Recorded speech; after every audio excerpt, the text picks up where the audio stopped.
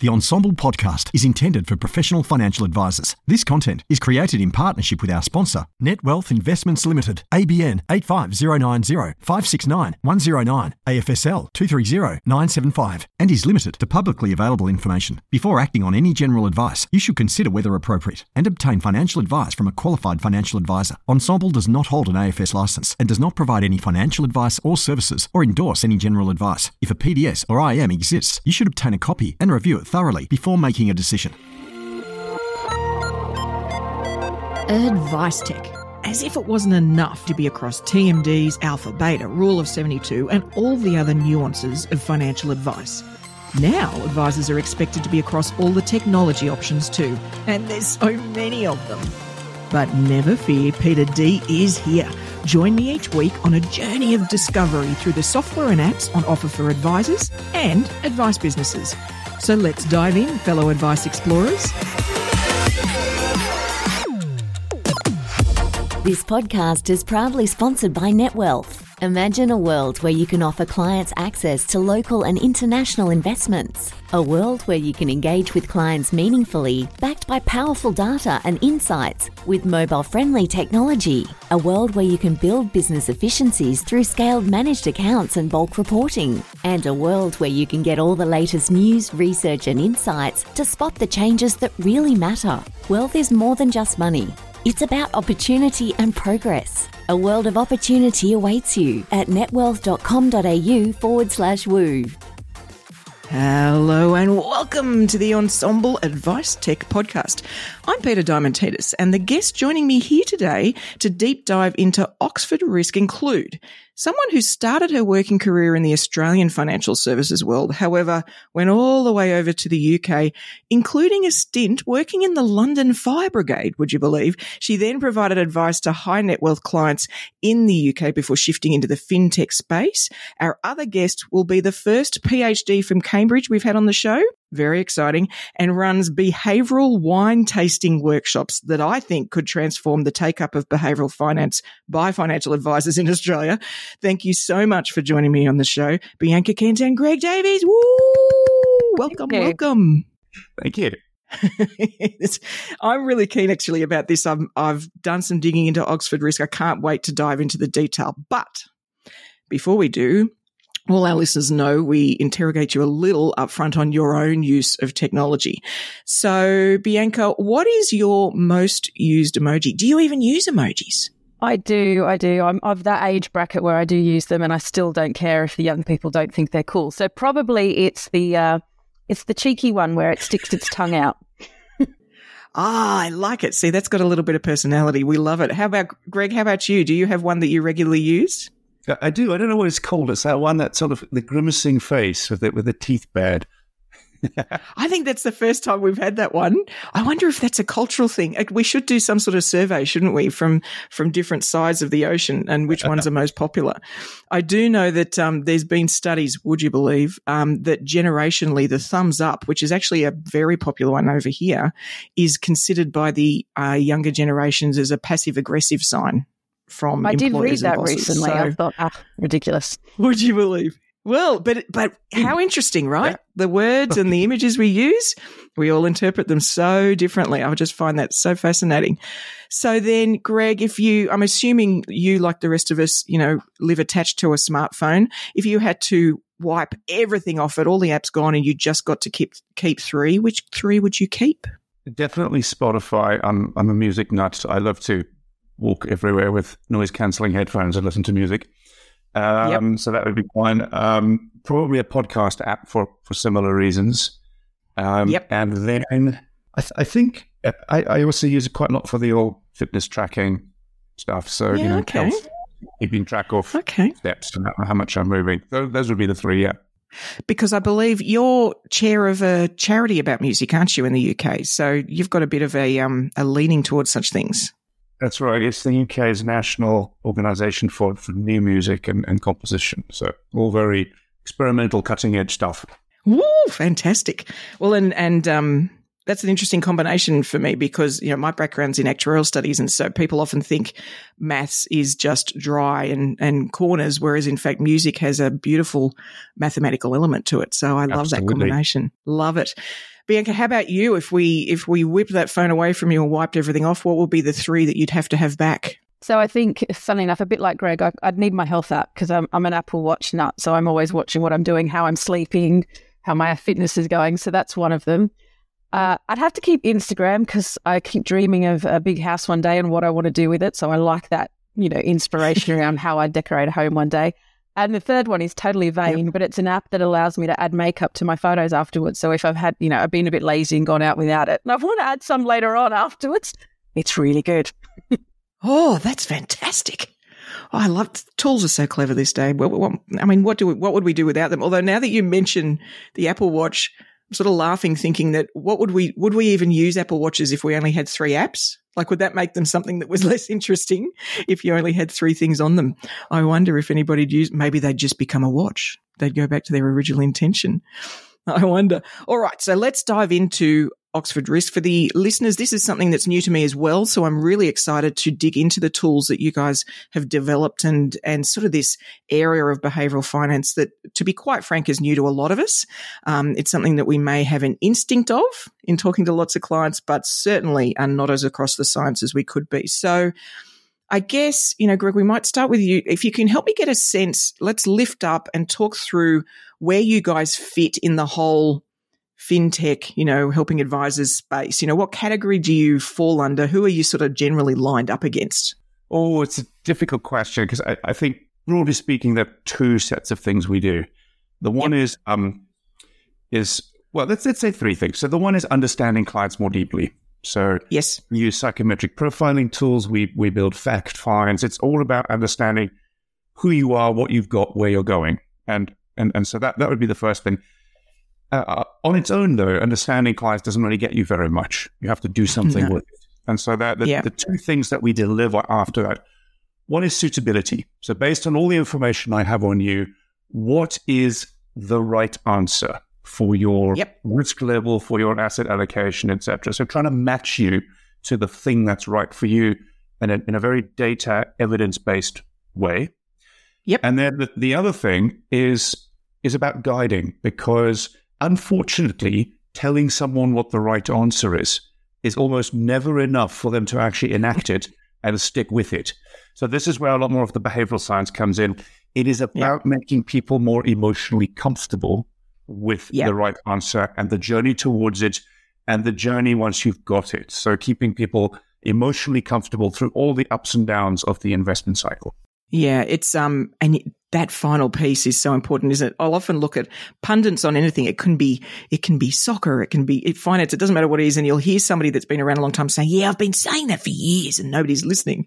And I instantly process as, "Well, you're saying it the wrong way, then. Like, if nobody was listening all along, where's the story? How can we engage?" And so that journey is so important because none of us learn by being yelled at with facts. There's the journey element of that is so important. No, and arguably that's what most of the financial services industry has done for the last 50 years, is to go, we've crunched the numbers, we've built the portfolio, we've, drawn an efficient frontier or whatever there is, and therefore here's the thing that you should do. It's against that you actually, nobody buys a risk-return trade-off. People buy stories, they buy narratives. So you have to give them the story, you have to give them the comfort. And interestingly, they're going to buy the story whether it's good for them or not. And I think the public's reaction to things like cryptocurrency is a great example. We've had late 70-year-old clients come to us after having done a few things that weren't particularly the right path, and they've leapt onto this bandwagon, and it's stunning. That's so interesting because that's emotion, that's FOMO, that's all these things that have driven somebody to act in a way that you and I would probably argue isn't how they are, actually. It's not, they wouldn't necessarily assess themselves as high risk or willing to take a punt, but here they are behaving emotionally, So it's really important. Almost every deviation that we as humans do from good financial decision-making behavior is because we've been tempted by a shiny story somewhere. And, people don't like diversification because it means they have to hold boringly small bits of lots of things that they've never heard of. What we like is buying large chunks of things that we have heard of. And so, people will exchange a good portfolio of, a diversified portfolio of good investments for a concentrated portfolio of good stories, which is a very different thing. Yeah. And it's interesting. I've never really thought that through, but also, if we're not combating the average or the misleading stories with appropriate stories, then what else are they going to consume? Yeah. Of course, they're going to buy into that because they're not hearing anything else. Yep. Voids don't change voids for, don't stay voids for long. It gets filled, and it can get filled with bad stories, things that are going to mislead, some things that are going to take them down the wrong path. Completely. And look, before we sort of dive into some more specifics, Bianca, I am curious about your perspective on Europe and the UK versus Australia. I'm assuming that the messaging or the way we all talk to the public is pretty similar. Do you see a bit of any difference in this, ability to tell stories better or engage better, or are we all sort of on the same journey of learning how to do this better for the public? I think there are a lot of similarities. The process is very similar. The stories are very similar. I think in this particular area, the UK is a little bit further forward. So I think, probably because companies like us have been around for a while. Yep. So there's that extra step into looking at how to do this sort of thing better with clients. Whereas here, I'm thinking there's a little bit more of, we've still got people that are pulling out risk profile descriptions and just sort of describing them and saying, oh, you sound like that one, rather than any sort of robust, process in place. I think we're moving along the same path, but slightly at a different pace. Yeah, and it's an interesting comment, because one of the dangers, I think, with numbers and analysis is that the industry, but also the public, see these as truth. They don't see it as measuring of something. So when you do something like a risk profile, the outcome balanced, that's the truth, right? That's just like, well, no, it was something that was designed to have a formula that gave an output. You need to understand the rigor of the thing behind all of that, or it could just be an output. It could be actually quite random or meaningless. And so I think, and it's a problem when we have numbers, because people see those as black and white. Whereas if you've been in the game long enough, you know that you can create numbers to show anything and prove anything. The rigor is so important. And I guess just taking a look at the content you guys have, I'm guessing that's a big part of who you are and what you guys do is that rigor. It's what's behind it. It's what supports these tools. Exactly. And it's not about just those descriptions. I was just going to say that it's not just about that. It's also about how that client is going to feel and react. And that's the bit that they don't necessarily get just from a description or a number. Yeah. And categorizing or labeling, all of these things can be helpful. They shouldn't be the only thing. And so I think that's where factoring in the behavior and potentially that journey, like you were talking about, Greg, I think is so important. So then so it sounds like we've sort of got these two elements. And let's start with I think it's called Investor Compass. Is that the key tool for advice practices or wealth management firms? Talk me through, like, what's the primary problem it was trying to solve? How did it come about such that and develop the way it has? What was it responding to? Well, I can give a little bit of the history there. So Oxford Risk for a long time really just did one thing. And it did it. This is before either of us joined, but it really specialized in risk profiling, measuring risk tolerance, and it did it with an extreme degree of academic integrity and scientific data measurement, etc. But all it measured was risk tolerance. And you'll know as well as I do that measuring risk tolerance is important, but it's only one small component of the whole ecosystem of what is the right answer for this client. Mm-hmm. So the very first thing that we started building out when I joined Oxford Risk was to say, well, let's build the rest of that ecosystem. Let's build the suitability tools that will identify the right answer for you. And that right answer will be different, yes, depending on your risk tolerance level, but it will also be different depending on every aspect of every asset and liability on your balance sheet, every future asset and liability, future cash flows. Every one of those things changes your capacity to take risk with your investable assets now. So we look at them all in the whole, plus we bring in other things that the regulators require, like tests of knowledge and experience and vulnerability, etc. So that investor compass is really a very holistic view with lots and lots of moving parts, all brought together in a very consistent way into a big algorithm that goes, what is the right answer? What is the right level of risk for you to take, with a full digital audit trail of where that answer has come from and how it will change if your income goes up, if your plans and goals change, and if anything in your financial circumstances change, that answer will change. So it can turn suitability into something extremely dynamic and extremely defensible, because it's looking at the person as a whole, not just their assets and liabilities, but their future time horizons, cash flows, goals, and numerous aspects of their financial personality.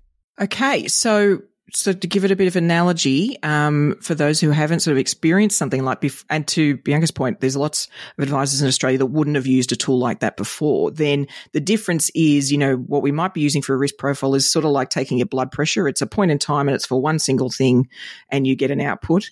What you guys are talking about here is more like a full body scan that's quite dynamic, and it's going to adjust based on what's going on in all sorts of parts of the body. It's not just one element. Is that a valid sort of thing? It's got a lot more depth and complexity to it and adjustment than, just this one thing in time. I quite like that. I might steal that analogy. Done. I won't charge you much. It's all right. So then, okay, so I'm guessing, without you having said it explicitly, that the other things that are getting factored in, with lots of talks about ESG and other ridiculous acronyms we come up within our industry, that those are some of the other things that you're factoring in now, that's part of the picture of this individual, is also what they're interested in, what they value, what they therefore, what lens they want to apply to where they put money. Is that valid? Yeah, yes, definitely. So within that, Greg's gone through sort of the major bits. The behavioural side, some of the things we'd cover are a client's confidence levels, their composure. I like to call it the freak out meter. Are they going to freak out when the markets drop? You've got that information, and that's all giving you that suitable result. And then we've got an extra module around ESG. So this is now how you can start talking to your client, identifying, are they interested? Are they a bit apprehensive about it? How do they feel about the potential? And this is sort of controversial depending on which advisor you talk to, as to whether there is a trade-off to invest in sustainable investments or not. Is the client willing to make that? So that gives you an extra layer. So if you've come to a sort of a level of investment risk that's suitable for them, then you're sort of looking at, well, do we need to put them in some ESG products or not? So it gives you that extra level around how to look at where you should put them. And the ESG thing is interesting. I think originally when this all first came up, you were really looking at the same category of people who were, sort of standing in front of the coal mine, strapping themselves to the machine and stopping the things happening, right? So it was that sort of, extremist is unfair, but really extreme views or passion about something. Whereas I think where we are at now, and it's why we need tools like this, is I think it's now about broader awareness. People are really more aware that this is something they want to start thinking about, and they're not necessarily ready to act, but to help them understand a bit better about how they feel about it, right? So help get them that clarity, and then even just be able to tell them, and this is where your current investments sit. We're not talking any change here yet. Just that awareness, I think, it's sort of in that category of just sorting a little bit of your rubbish out into recycling bins. Like, it's nothing. It doesn't feel world changing, but it's part of the process. It's part of what we all need to go down to better understand these things. So I think it's really important we have powerful tools to help draw that out, because most of the public don't know what ESG is or what the individual elements of that are. And also, once they start to understand that, I've had a lot of people saying, well, of course I care about that. Like, they never realized their investments might not have. Like, it's one of those, what do you mean they're investing in that? Wait. And I'm not even talking about necessarily climate or anything like that. It could be gender equality in businesses, or it could be, governance, like all these things. Wait a minute. Aren't they filtering for that already? It's such an interesting realization, I think, for the public, that they just thought that was already happening. Yeah. And we've done research studies of people's preferences for ESG across 4 continents now. And we get much the same headline answer, regardless of where you look, that about 70 to 80% of people will go, yeah, of course I want my wealth to be aligned to my values. And, I want to do some good with my wealth. And it doesn't mean that they necessarily, want to walk around in a hair shirt and donate every penny to charity, but equally they want to feel comfortable that their wealth is doing some good. And I think large swathes of that population just simply haven't had, as you said, the awareness or the ability to access it. So simply making people aware of that first step can then start to bring them on a journey. It's always a journey, isn't it? Bring them on a journey to sort of figuring out what the right fit is for them. And maybe that's buying ESG products.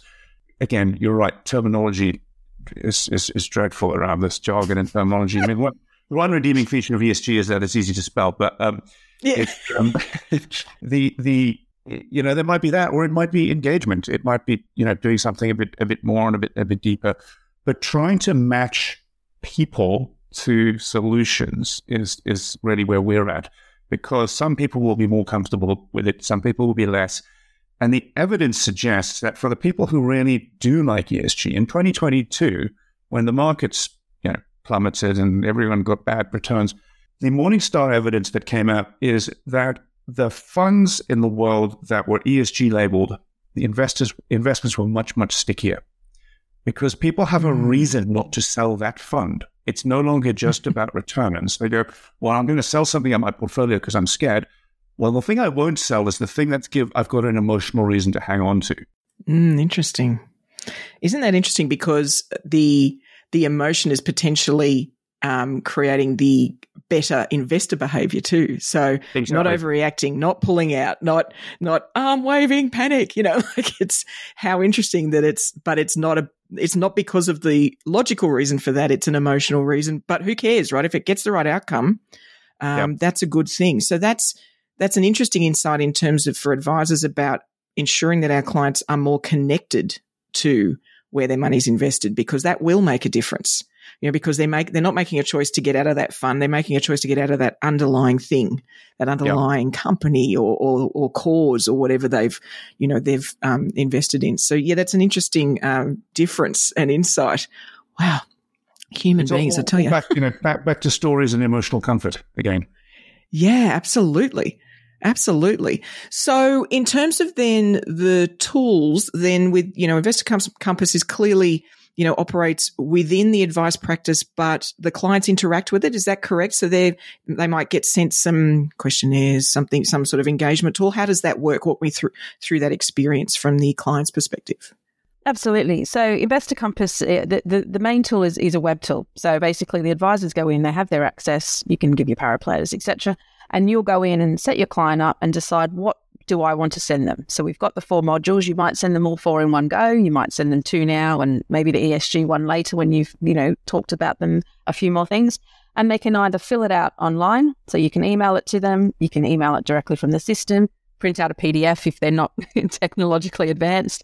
They can fill that out, and then, your administrator can pop the questions in later, and then the system will do all the calculations and you get your result, which is on screen. So you can go through and show them images and descriptions of everything. And you can also have a report. So you get a client report and an advisor report for compliance that you can keep on their file that goes through everything, that all the steps of how we got to the responses and the answer at the end.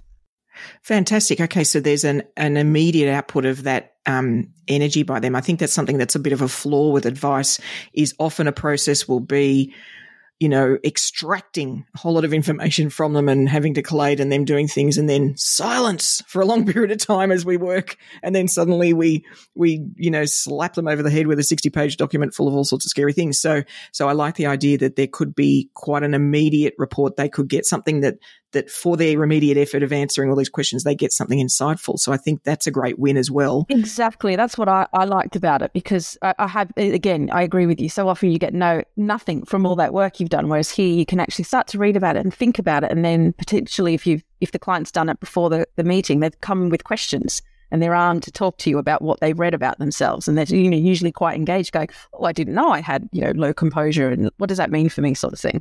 So, Greg, what's your view as I mean, there's sort of two approaches to these things currently in the way I see them here. Sorry, not these things. Let's just talk risk profiling, even though this is like 3D, AI version really of risk profiling. But there's two approaches. One, you send something to the client cold, you let them answer it in their own world and in their own environment without input, and then you have a discussion. Whereas others will walk the client through it in a meeting. And I have to admit that second one, I've always been wary of my own influence on their answers. And so I'm curious what your insight into that is, and whether we need to make sure, what are the behaviors we should have as the guide in this process so that we get, the actual response from the client.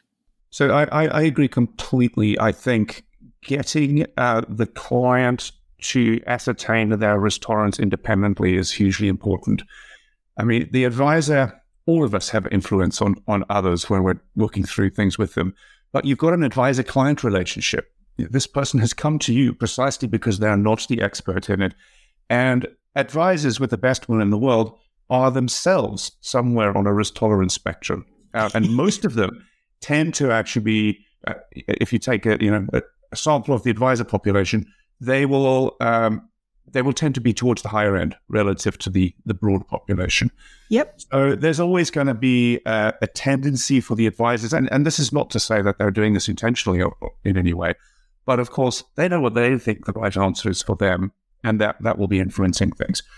The one thing I would say, though, is that if you're going to get the client to answer questions themselves to arrive at a risk tolerance, those questions had better be well designed. And we see a lot of tools out there where someone has just slapped a few questions onto a piece of paper that they think are relevant, some random scoring method, and then it comes out.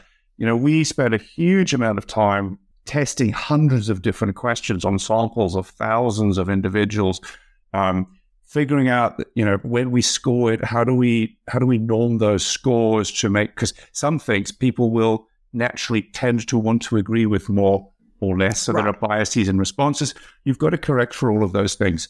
And there are some extremely bad ways of eliciting risk tolerance. And most of them are bad for a very simple reason. If I'm measuring your risk tolerance because I want to build for you a portfolio you will hold for 5, 10, 15, 20 years, what I want to know is, what is your willingness to trade off risk and return in the long run? Right. What we often, if I present with you questions and go, how much risk are you prepared to take?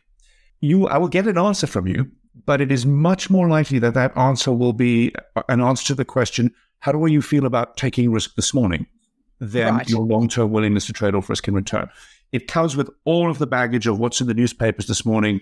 What did my friends tell me about their investments over the weekends, etc. And if I build for you a portfolio that you're going to hold for 10 years, based on the fact that you happen to read bad news in the newspaper this morning, I've really not done my job very well. So it's very important to make sure that we're measuring the right thing there.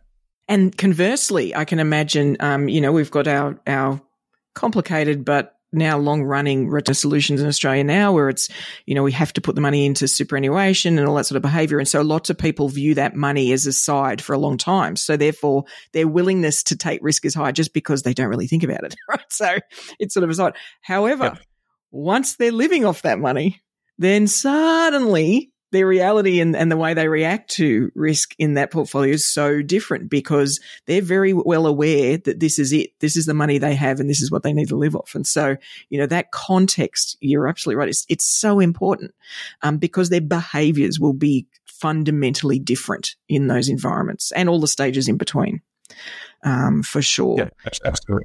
Absolutely. I mean, the attention we direct to things changes. The biggest issue really is that when we view things in short time slices, risk feels negative. Yeah. Taking money from somewhere safe, a savings account, and put it in investments feels like a really negative trade-off because I moved from safe to risky. Yeah. Actually, if I'm holding these investments for the next 10 or 15 years, the risky thing is leaving in the savings account. So our psychological intuitions in the short term are completely opposite to the reality of what we should be doing in the long term. And that's why we have to shield ourselves against them. Yeah. Has there been, and this is just off the cuff, and I apologize for putting you on the spot here, but is there any change, for example, like, social media in the way we respond to stimuli or information or the speed with which we get it? Are you seeing, in the history of the study you're doing into behavior and what we do, has that changed based on the way that we're all interacting with things differently now? Is there any evidence to suggest that people may behave differently because they may react, they're getting the information faster, even if it's bad information, and reacting faster, or anything like that you're seeing? So I don't think the fundamental aspects of human psychology have shifted. Yeah. But because information is so accessible and so fast, the dangers of it are hitting a much wider population more of the time. Right. And so, we could go back to South Sea bubble, or, when you really had to go into the city and hang out outside a coffee house and, get into the crowd itself to do this. Whereas now all I have to do is turn on my computer and I'm bombarded by short-term, highly granular information. Yeah. So I think it's not changed humans, but it certainly has made more humans susceptible to the dangers of the information coming in. Yeah.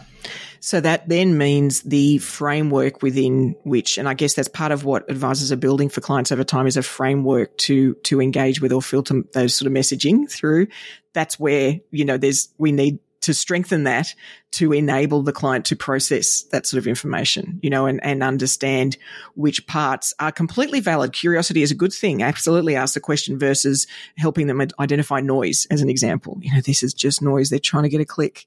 So you're not helping yourself or anybody by responding to that. Yeah, we saw a lot of dangers of that in the pandemic. The whole story about Robinhood and GameStop and meme stocks and cryptocurrencies. And this often was a highly vulnerable population, because it was mostly actually exactly the people that financial services struggle to access, which is young people who are sitting at home in a pandemic with lots of time in their hands and, taking punts on falling knives. It potentially very, very dangerous. And, there are things that we really should be trying to encourage people to engage more with their finances. They should be thinking about, not just leaving cash sitting, doing nothing year after year, et cetera. Thinking about engaging with financial planning, thinking about engaging with the structure of your finances. But we should be encouraging them to disengage with the day-by-day ups and downs of the markets, going red and green and red and green and red and green. Yeah, because that's just what markets do. It's just, this is what they are.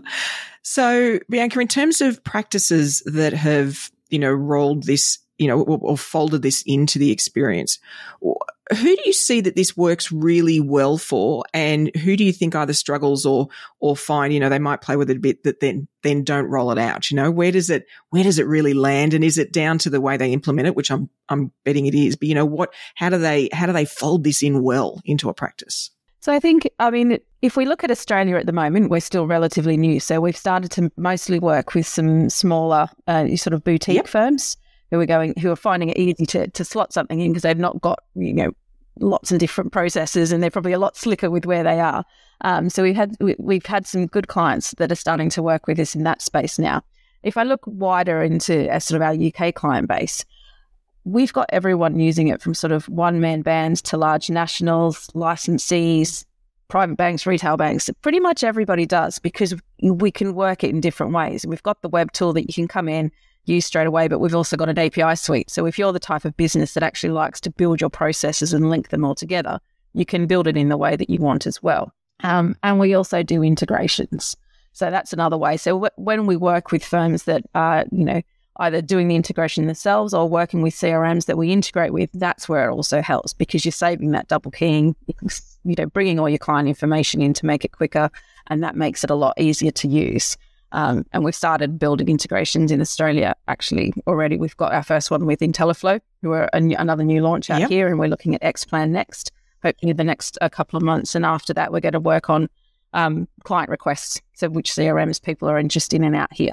And look, the I love tech. Clearly, I'm hosting a tech podcast, but and integration is one of those. It's like that green tick that's like an automatic interest for me. So if you integrate, woohoo! I really want to understand better. But I do think that it is easy to focus on that almost first before seeing the wins you can get out of the tool anyway. So it's interesting, isn't it? It's I find myself it integrates, yeah. But then actually, I could just implement something like this in the practice and would see value anyway, even if it was manual, even if we had to, re-enter or rekey or any of those sort of things. Those things are solved by members of the team. You can have people that solve that. Whereas, rolling this out so that it can truly impact the clients and their experience, I think, that's where the real gold is going to sit. And I guess to that end, is this something that when people start or practice starts, it's really just the advisor, the client, like those are the only users, or do you find that the rest of the practice in terms of the process or the way they roll it out can get involved? Can they, utilize the tool and take part as well? I think it's, it's predominantly the advisor, but it depends on the practice. So we've got a lot of companies that rely heavily on paraplanners to do a lot of that work, preparing the client files, actually doing the reports afterwards. So they get very involved with sending out the assessments and then looking at what's happened afterwards and prepping that information for the advisor then to have those discussions. So definitely, I think advisor and your paraplanners are very well into that process. Well, now there's what we've started doing actually now for a lot of our sort of medium-sized and larger clients is also just the management information that you get out of this, because we have individual personality measures on multiple dimensions of every one of their clients. So we can start to use that for attitudinal segmentations, help people understand their client base much more effectively. And this is where some of the guidance stuff comes, because imagine you have an incredibly volatile week in the markets. And on Monday morning, all your advisors come in, if you're a reasonable sized firm, and they sit down and turn on their screens. And what you want to know is, how do I best deploy my time as an advisor to where it's most useful? Because markets are going mad. I want to know, who do I call first with what message? So if I know the system is going to tell me which clients have logged in over the weekend, what their portfolio has done in the last week or the last 2 weeks, which of them have composure scores that are low or impulsivity scores that are high, or confidence scores that were low. So we can look at different segments of that population based on behavioral attributes and what we're observing in terms of their interaction with their finances online, etc., and start to make sure that as advisors, we're actually empowering advisors to use the really valuable human interaction they've got, but in a much more targeted and focused way. Interesting. And as somebody who does lean towards trying to find one-to-many solutions as well, then, the content you could be pulling together, if you start to see themes or groups, then you could start to really tailor content to specific behaviors. And it's really engaging, right? I found that I did the Gallup testing and we did it with the team, and that's that real DNA of what you're about, which I love. And of course, the emails you then get from them are really tailored to your different strengths, and you're instantly like, oh, that's interesting. Well, of course it's interesting. They've narrowed it down to what you tested for, but we don't generally do that in financial services for characteristics. We might because you're 50 or 60 or, we might do it by age, but not by behavior. That's really interesting. Good advisors will be doing this intuitively if they know their clients well, right? But not all advisors are equally good intuitive psychologists. Not all of them have had all their clients for long enough to know them that deeply. And if you inherit a book of clients from someone else, you want to be having this effect right from the word go, rather than waiting 15 years until you figured out who do I call and who I don't call. So it can be very effective even for really good advisors who are doing all the right things already. And we all know, we have bias by the way we process data anyway. And I mean by, we might have a picture of our client base. Right. Most of my clients are blah, whatever the thing is. But often, when I chat to practices and work with them, I can see that really that's based on the people they either like to deal with or that they engage with a lot. It's actually not where the volume sits. So getting this data so they can really understand where the groups are within their business and then tailor, even if it is a style of webinar or a style of content for those people. Wow, that's going to bring them much closer to the advisors and to the practice, which is exciting. The other thing I'm curious about is design in these things and even look and feel. I hark back to when I was at school, I did high level maths. It was called 4-unit maths in Australia. It's not called that anymore.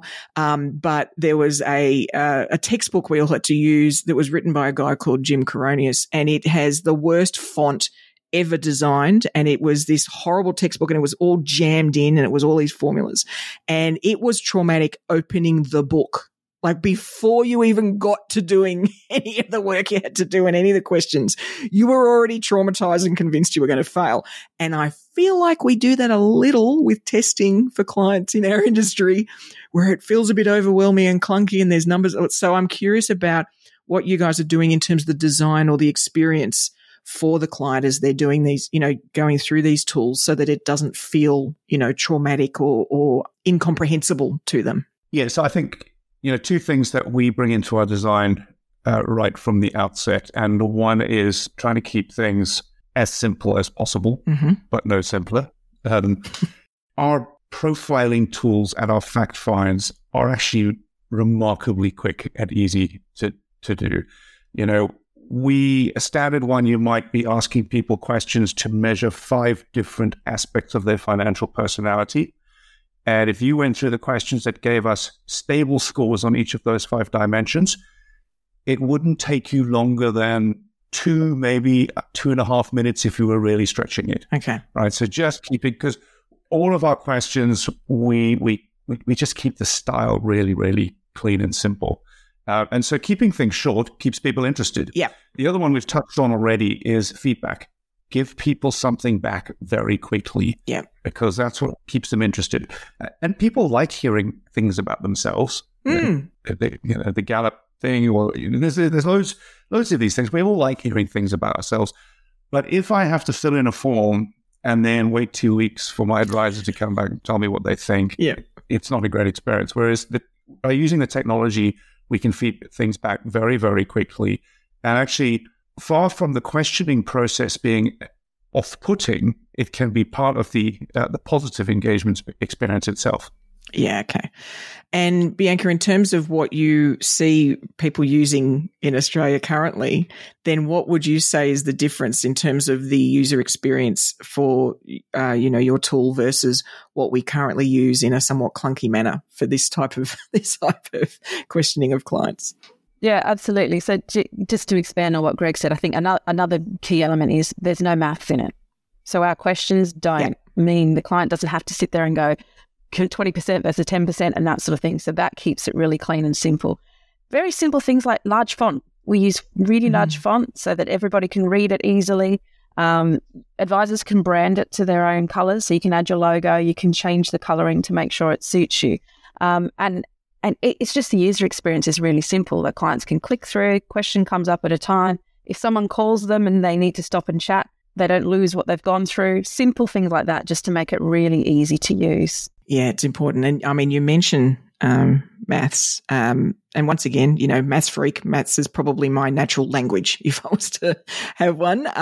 What I've come to realize, though, of years of wonderful friends that have been very open and honest with me is I've sort of to learn to engage with people from different backgrounds and different sort of experiences is there's a big portion of the public that actually don't intuitively understand what a percent is. Like they truly don't. And we talk to them like they do. In fact, we talk to them like they understand the formula you use to calculate such a thing. And that's not because they're stupid or not at all. It's just they haven't been saturated with this. There was a moment in schooling where they had to do this thing and it probably was a bit traumatic for lots of people. Maths was. And then from that point on, why would they? It's just not something they've engaged with. And so I think we really need to make sure that we're not just due to our funny signs and symbols we use as part of our communication, that we're not missing a whole element of understanding, but also interaction with the client, because they're sort of just nodding but not understanding. And you'll probably be happy to know that there's lots of academic evidence in the psychology world of exactly that. Yeah. People, a lot of it's actually in the health area. People will make a very different decision if they are told 22% of people will die of this disease versus 22 people out of 100 will die of this disease. Now, you and I know those exactly the same numbers. Sure. But they have very different emotional tags on them. And people will do different things. So yeah, you're absolutely right. Percentages, and that's before we even come to, compounding or other things that people just don't have good intuitive feel for. No, not at all. And once again, that's where storytelling plays a part, doesn't it? I mean, I had somebody that I was talking to, and I could see, compounding, all these sort of things weren't making any sense. And I knew that they actually wanted to become an Instagram influencer, which I find it's a bit like a celebrity chef. I'm not sure that's actually a job, but anyway, we were talking to them about that. And I said, oh, well, when there's a post and there's just a couple of likes, but then it just goes viral. It goes nuts. And every post, every like begets more likes. And they're like, yeah. I'm like, that's compounding. That's okay. Viral. I'm like, yes, that's what it is, so, but it's so true. And, we can't judge or have disdain for that. I think that's probably, to be fair, I think the industry for 100 years probably has had a bit of disdain about our understanding versus the public's, when in reality, their very existence is what makes it possible to do what we do. So I think that we do need to flip the script a bit there. And it's not about talking at their level. It's getting rid of almost the acronyms and things we hide behind, and communicating in a real way, such that you can really draw out behaviors, because it will be so insightful for them. They'll learn a lot more about themselves. It's one of the areas the UK regulators are starting to look very closely at information presentation and its effect on decisions. And you could take two people with exactly the same portfolio, and one of them, you send them a report every week showing how all of the 50 things in that portfolio have done in the last week. And that person is going to see things flashing red every week, and they're going to be nervous and stressed and anxious.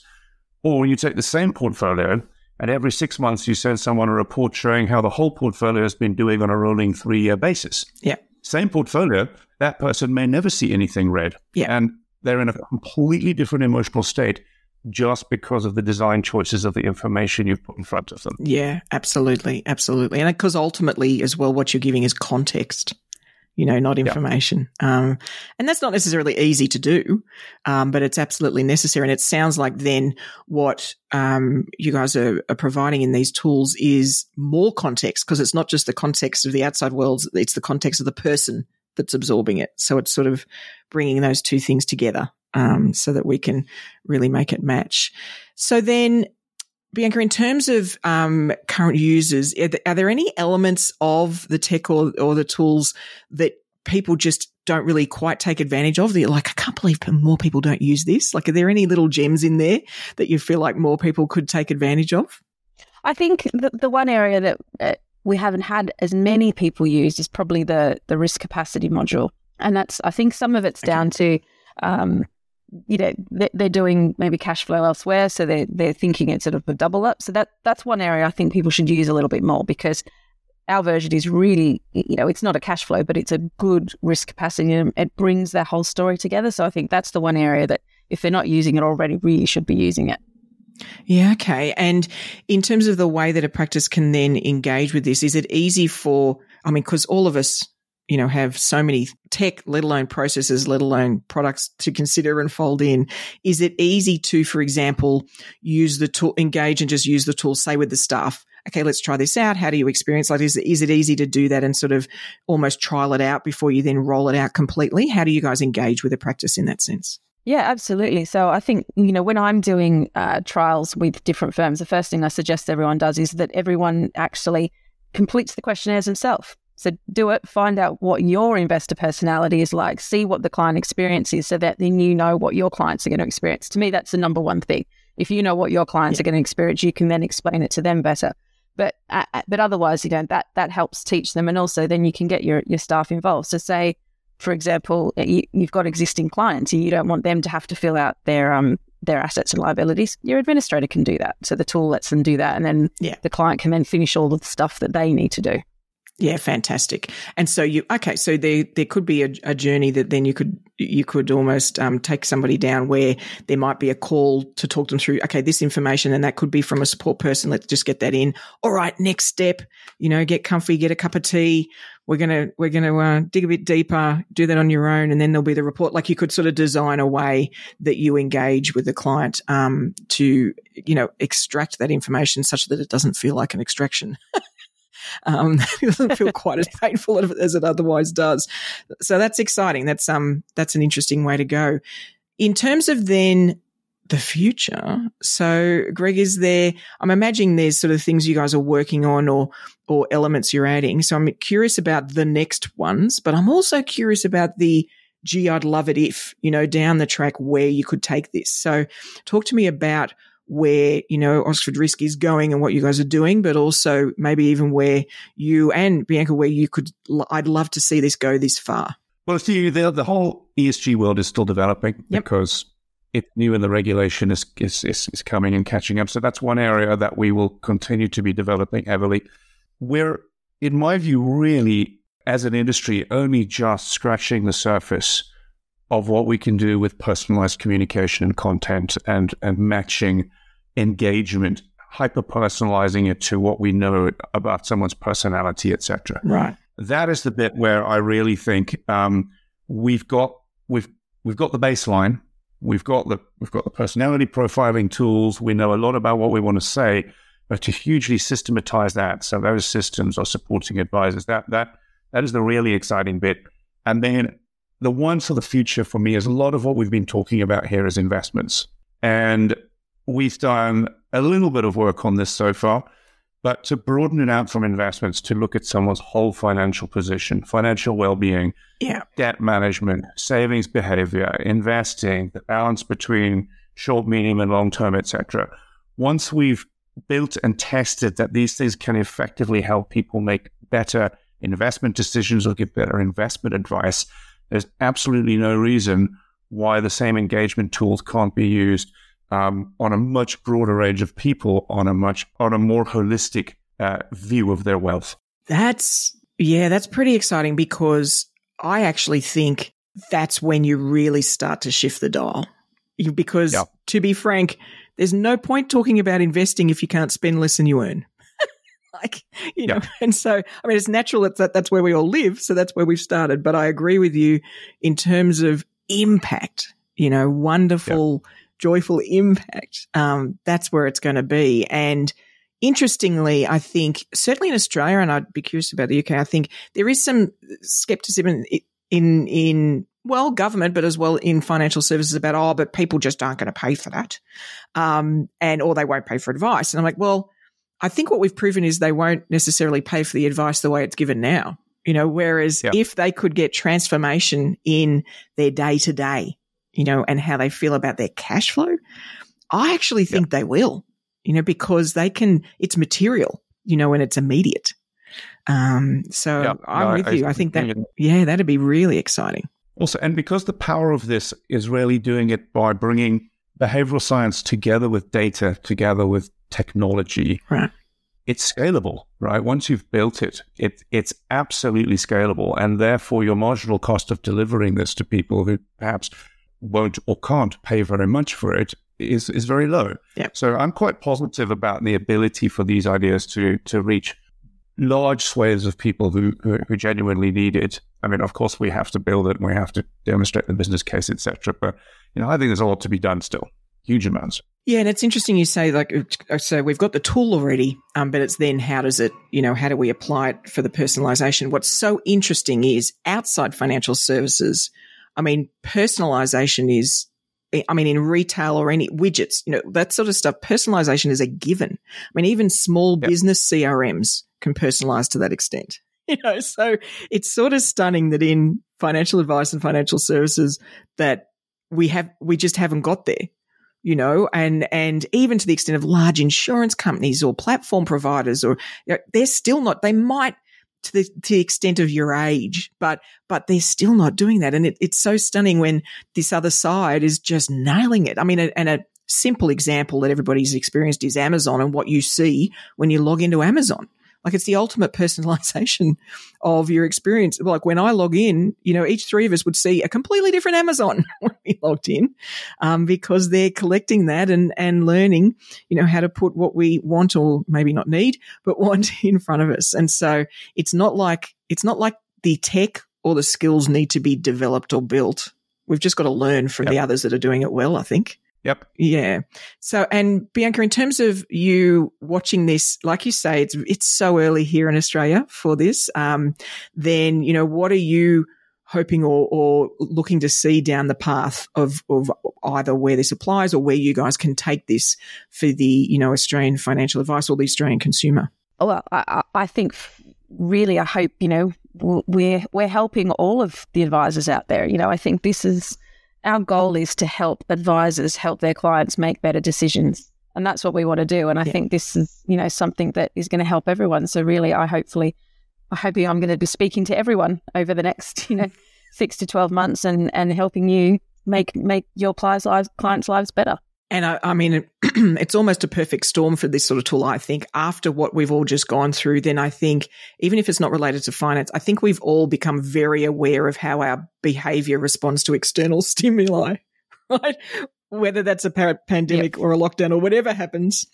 I think we're all becoming a bit more aware of the fact that there is this dynamic interaction that goes on and our behavior does get influenced. So I do think there's a great sort of wave of understanding we can ride for these tools to help people give that insight. Is there anything we've missed, like any big chunks that we've missed or parts of the tool you feel we should cover off? I think the one thing I'd mention is that we're very close to launching an updated version of the tool with some great, you know, new graphics to make it easy to use, but also a bit of functionality that I think is going to be really useful is a portfolio risk tool. So you imagine you've got a new client that's come to you with a whole bunch of existing investments. How can you look at that risk level compared to the way you measure risk now? So you're able to put that into the tool and it's going to straight away give you a risk score for that portfolio so that you can say, oh, okay, we've actually assessed that you're a medium high risk, but your current portfolio is only low. So you are not where you should be. So that's going to really help you in the advice process, particularly when you're looking at new clients. That's fantastic because it's so powerful almost to have those. It's like a traffic light tool, right? It's just something that line in the sand, you're above or below, let's take some action, as opposed to here's our 47 comments on, you know, it doesn't help them frame what you're trying to put forward. Fantastic. Anything else, Greg, you feel we've missed or that you want to jump in with, or any insights you think that our listeners could benefit from? I would just maybe expand on that last point that Bianca was making. I think, you know, we are very consciously a behavioral company, and that's our DNA.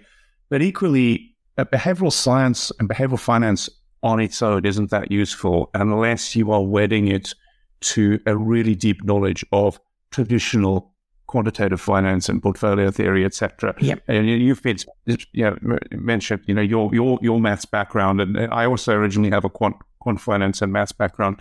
And to me, the real importance here is the two have to work together. You know, the traditional tools of finance theory and portfolio theory, they kind of tell us what the right answer is in a very isolated way. Yeah. But it's a pure right answer.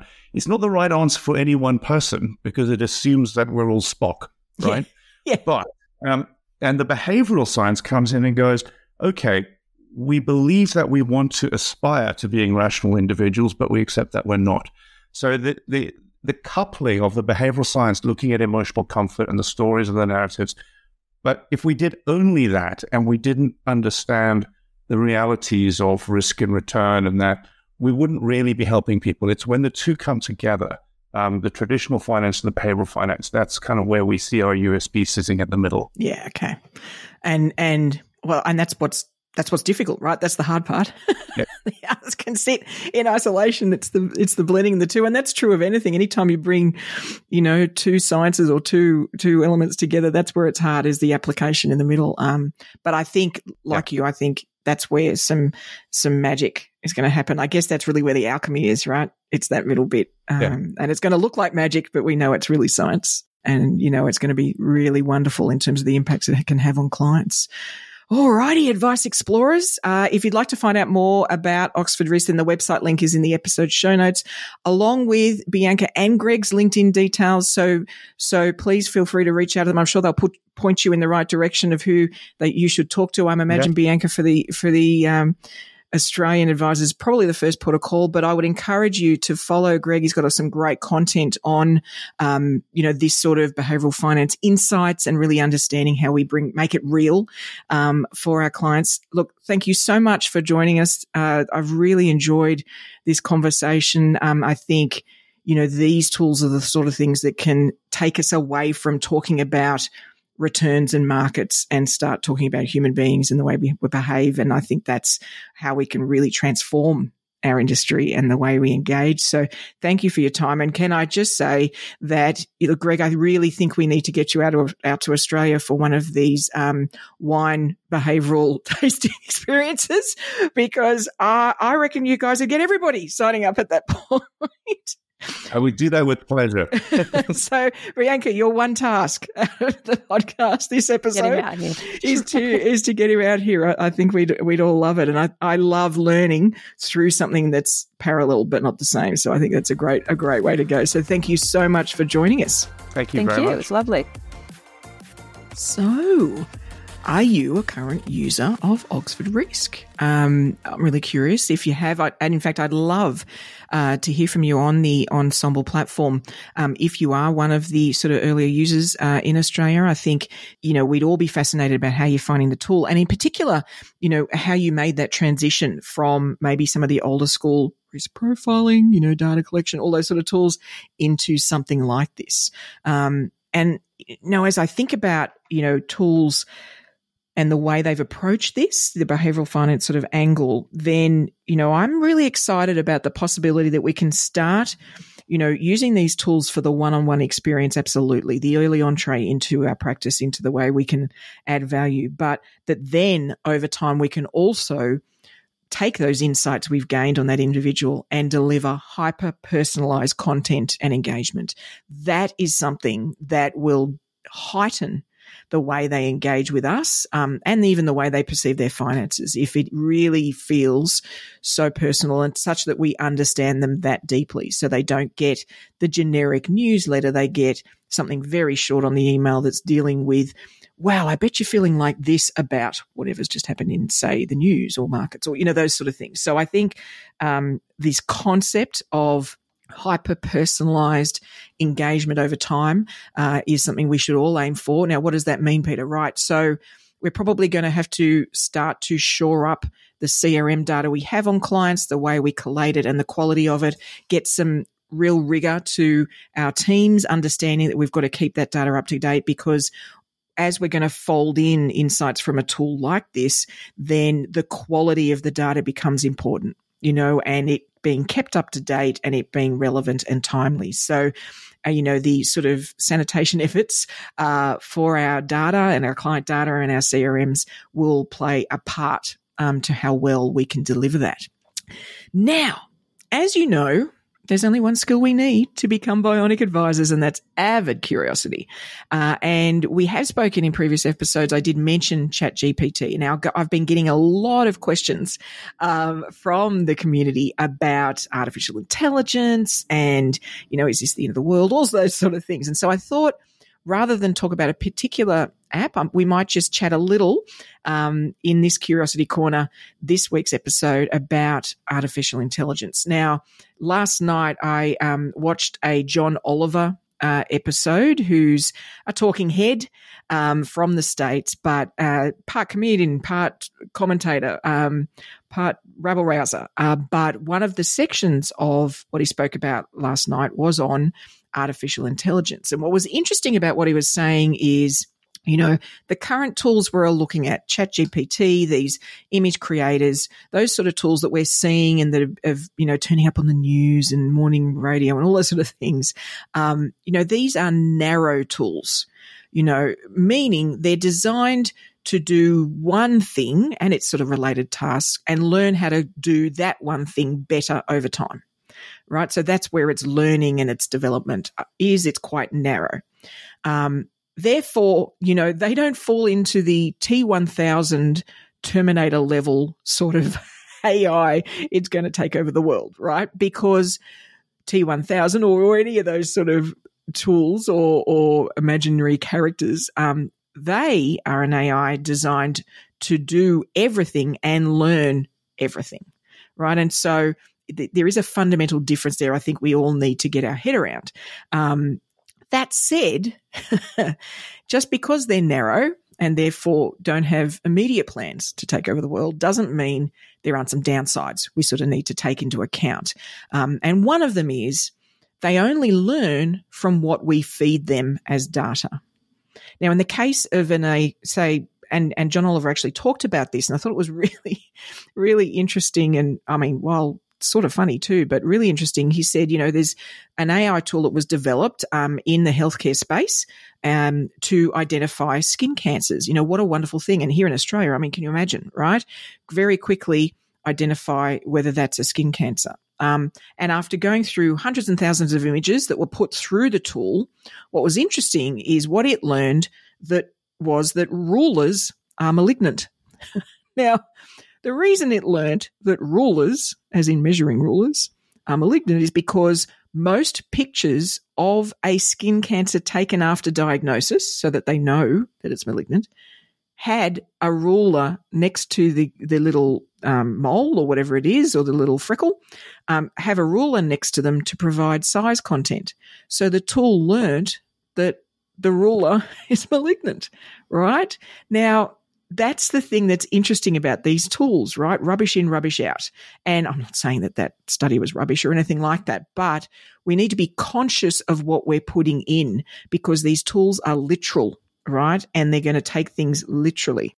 So for the AIs we talk about right now, and in a previous episode we chatted about ChatGPT and others similar, then what they're being fed is the internet, and the internet is wonderful and resourceful and has so much wonderful information. It also happens to have all that negative, aggressive, racist, sexist, and otherwise not great content, right? All of that lives there in the internet. And so if there is a bias, and of any kind really, it may not be sexist or racist or any of those things, but it just could be a bias of any kind in that data or in the internet, then the tool being fed that information very quickly incorporates that bias into its outputs. So what that means is, for example, in financial services, it could mean that it's seeing the history. There's a bias towards rapid growth in markets, depending on what time frame you give it. Therefore, it's going to have a bias to assume that there's always going to be growth. Or, there's all sorts of ways that we can start to see that this could go wrong, and the challenge is there's a whole lot we just won't be able to predict either that we never would have thought of. So I guess this is not me being doom and gloom, I'm really not that human being, but I guess, as we use these tools, we need to take this into account. What information is going in, therefore, what am I getting out? Doesn't mean we don't use them. It just means we do it with our eyes open, our minds open, maybe even our hearts wide open, right? So that we can think about the emotional impact of these things, the emotional information going in and therefore what comes out. So I just thought it was worthwhile covering that. I'd love to hear your perspective on AI and where it's going and any thoughts that prompts. So please reach out or post on the Ensemble community, because I think this is a conversation we should just keep on having. This is not a line in the sand. This is not a moment in time. This will be an evolution that goes on for a very long time. So let's keep that conversation going, because that will elevate all of our understanding of the positives and the risks. Well, that's all we've got for this week. Be sure to subscribe to the podcast so you'll get your advice tech fix automatically sent to you each Friday. And, I'd really love to hear what session or webinar you would love me to run in the future. You know, what how-to session, what hot topic would add the most value? You know, is there a particular section of AdviceTech that you'd love an introductory session on? What would you like to learn more about? How can I add value to you when it comes to AdviceTech or business transformation, efficiencies, systems and processes? If you're keen to have me as a speaker at your dealer group's next event or your association's next event, please don't hesitate to let me know and I will happily reach out to them. You can find all of my details on LinkedIn at /PeterMD. That's PEITAMD. Otherwise, I'll look forward to turning up in your earbuds next week. And remember, Advice Explorers, stay curious.